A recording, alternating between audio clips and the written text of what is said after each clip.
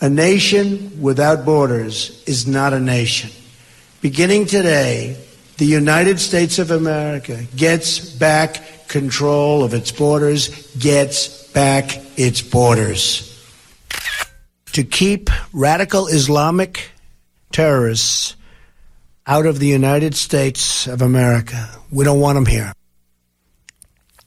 Well, to many, I guess, if you think of those comments from Donald Trump at face value, yes, nations do have borders. I guess people don't want terrorists in their country either. But is it the right way to go about it, shutting up those borders to all refugees for 120 days, stopping Syrian refugees from entering the United States indefinitely? Certainly it sparked anger at home, but also from the global community and related international agencies, such as the United Nations High Commissioner for Refugees. We can now hear from a member of UNHCR on its response to the refugee ban. Mr. Christopher Boian is Senior Public Information Officer for the organisation. Thank you for joining us. Thank you for having me. And just to recap, a report by UNHCR put the number of people forcibly displaced around the world at nearly 65 million at the end of 2015. That was an increase from around 60 million a year earlier. We can presume the numbers increased significantly from there. Can you give us an idea of how severe the crisis is worldwide? Well, those are the latest global numbers that we have released. We do that once a year, and it's a very, very exhaustive process in consolidating the data and then releasing it. So our next report will be coming out in June for looking back at 2016. But you are correct. The world is witnessing a refugee crisis of unprecedented proportions, really. We are seeing more people than ever who are being forced to flee their homelands to escape war, conflict, and persecution. So it is a crisis of enormous proportions, and really all countries need to come together to face this challenge in a way that is coordinated and concerted, and it addresses the very real humanitarian needs before us. What's your response to the executive order by Mr. Trump, this immigration ban regarding the United States? Well, first of all, the UN Refugee Agency, as its name would suggest, is concerned first and foremost with the people that I just mentioned who have been forced to flee conflict, war, and persecution, and who are in very desperate and real need of life-saving assistance. Our job is to keep the focus on those human beings in parts of all over the world, really, who need that support and who are entitled to support and protection and safety and the ability to get their lives back on track. So our focus remains firmly on that.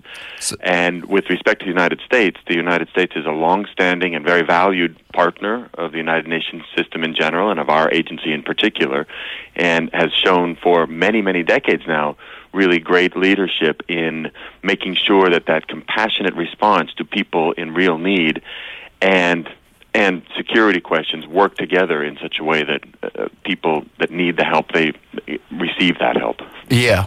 I mean, I think we do have to distinguish at this point as well between wider immigration issues and refugees, just to highlight that point. But what have the immediate effects of this executive order been on refugees, those seeking a safe haven? We'd all seen the scenes of airports getting blocked up and actually a real warmth from many Americans who wanted to make it absolutely clear they were not hand in hand with Donald Trump on this. But still, there were clearly many affected by it. Yes, well, I think everybody saw the scenes in the first day or two or three after the executive order was signed and published at airports. It's true there was a little bit of initial confusion, crossed wires perhaps. Things are moving very quickly, and they were resolved fairly promptly. I think my organization is in close contact with the U.S. authorities, and they've shown goodwill to make sure that any questions or issues that arose that were unforeseen were resolved promptly and with a good deal of focus.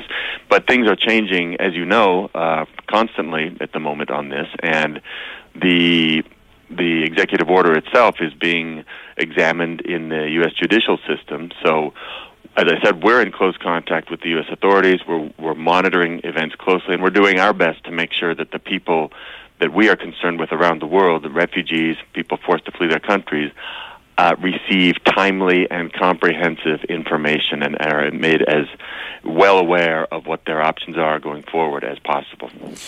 Well, the Obama administration set a target of 110,000 refugee admissions for the fiscal year of 2017. How does the US actually compare to other countries around the world? Well, the United States is by far the country that takes the most refugees for resettlement in the third country, in the United States. There are around 30 countries around the world that do accept refugees for resettlement. Each country sets its own quotas, and those quotas may change from year to year, depending on the needs and the realities of those countries. These are decisions that are made by the sovereign governments of those states. And so they change, they fluctuate from year to year, and the United States is far and away the largest country of resettlement for refugees. Now, that said, it's a discretionary thing, and the United States has been a model, we feel, in many ways for the world in terms of how to deliver that kind of compassionate response to refugees. Really, we're talking about the most vulnerable in an already extremely vulnerable population. Women and girls at risk, victims of torture, people, including children, with very acute medical needs. So the refugees that ever even have a chance of being resettled to another country are less than 1% of all refugees, and they don't choose where they're going to go. It's up to countries themselves to make those decisions about who will and who will not be admitted for resettlement. Just as a brief tangent, one thing I'm very wary of is solely pointing the finger at Donald Trump on this, or the United States on this. Of course, we want the US to continue to be a beacon for those seeking a safe haven, but last year there was a great furore here in South Korea, and government figures showed that since 1994, at the time of writing by Voice of America last August, 1,144 Syrians alone had requested asylum in South Korea, but refugee status had been granted to only 3 of those. So presumably your concern in terms of developed, supposedly advanced democracies is not restricted to the United States. Well, no, it certainly is not. I think some of what we're seeing in the United States today, we're seeing in a number of countries around the world as well. I think it's important to acknowledge the fact, first of all, that the UN Refugee Agency fully shares the goal of making sure that any refugee resettlement programs are as safe and secure as possible. And we understand perfectly well that all countries have an obligation to manage their own borders and to know who is crossing them. That's a basic, really, a function of a national government, and we understand that and we support that. It's also, though, important to recognize that a well-managed, robust, and effective and humane refugee or asylum programs are really very much an integral part of genuine border security and national security, and they don't stand in opposition to that. So that's how we look at the equation, and our organization stands ready to engage constructively with the new U.S. administration and with national governments around the world that would like our expertise and our support in making sure that those two pieces come together in a way that works for that country. Let's talk about one of the controversies that also arose recently, a recent phone conversation between Donald Trump and Australian Prime Minister Malcolm Turnbull. Mr. Trump ended up criticising a deal that former President Barack Obama had signed with the Australian government to accept 1,250 refugees from the country, calling it a dumb deal in a tweet. I mean, I know you've been very diplomatic throughout the course of this conversation and recognising the importance of the United States, but that sort of tweet must be concerning for you. Well, my organization does not get involved in the conduct of national policy by the United States or any other country. That particular deal you're referring to, by the way, UNHCR, the UN Refugee Agency, was not a party to that deal, so that's very much a bilateral matter between the United States and Australia. Well, fair enough, but this general attitude, this idea of shifting policy, this is indefinite as far as Syrians are concerned. What would your message be to the US and to any government that's listening now or going to be listening to you in the future, as far as this situation is actually worsening rather than getting better with the millions and millions that we referred to before in desperate need of a home? Yes. Well, you know, I say often, and I'll say it again now, I think this is, when you really look closely at the situation here, I think it's not that complicated for any human being to look at another human being who is genuinely, desperately in need of life-saving assistance and support. I think we all know what human beings have to do in response to that. Now, as I said earlier, border security is, of course, a very real consideration. All countries make policy decisions on how they're going to manage their borders, how they're going to respond to refugees, where the humane policies and the security policies meet. And we recognize that all countries have the obligation to do that, and each does it in its own way. But my message is that those are not contradictory propositions by any means. And we believe that well-managed and humane and compassionate response to refugees and asylum seekers does not in any way subvert the very legitimate goal of making sure a country manages its borders securely and knows who's crossing them. One of the comments that we see consistently coming up is that we should be building bridges, not walls. Again, I'm wary that you're not wanting to target anyone in particular, but speaking generally, the idea of building a wall at a border, what would your message be on that particular subject? Well, yes, we are seeing now in the United States and around the world a great deal of debate on the notion of walls or very impermeable border installations of some sort. And again, it's up to all countries to manage their borders in the way they judge best. My organization has a good deal of experience with walls and other sorts of impediments and obstacles that are erected around the world in various places and on various borders.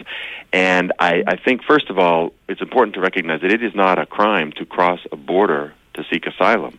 For a human being whose life is in jeopardy, to cross a border and ask for protection and safety is not a crime. Now, there's a lot of discussion about walls in the United States and elsewhere, whether they work, whether they fulfill the purposes intended, and things like that. But what we have seen around the world is that those kinds of obstacles also force people to find other ways around them, to find ways to, people who are running for their lives will find a way to reach safety somehow and somewhere. And what we have seen in many places around the world is that when borders, walls, and other obstacles are erected, those desperate human beings turn to human traffickers and smugglers and very unsafe, unpredictable routes, and die in larger numbers very often as a result of that. So, managing borders is a national prerogative, and that we understand. But it's also important to recognize that I don't know that there are any borders that are enough to stop the human drive to survive, and people who are in that sort of desperate situation will look for ways to stay alive. It just makes the chances of that happening lower when the routes are blocked all around. Mr. Boian, thank you very much for joining us today. Thank you very much for having me. Christopher Boian from UNHCR. We do welcome feedback right now on this. You might sympathise with Donald Trump when he talks about wanting to keep bad dudes out of the United States. There's an irony, though, isn't there? Because he's appealed, hasn't he, to so many Christian voters on other Christian values. The idea of dismissing groups of people as bad dudes doesn't sound like a very enlightened attitude.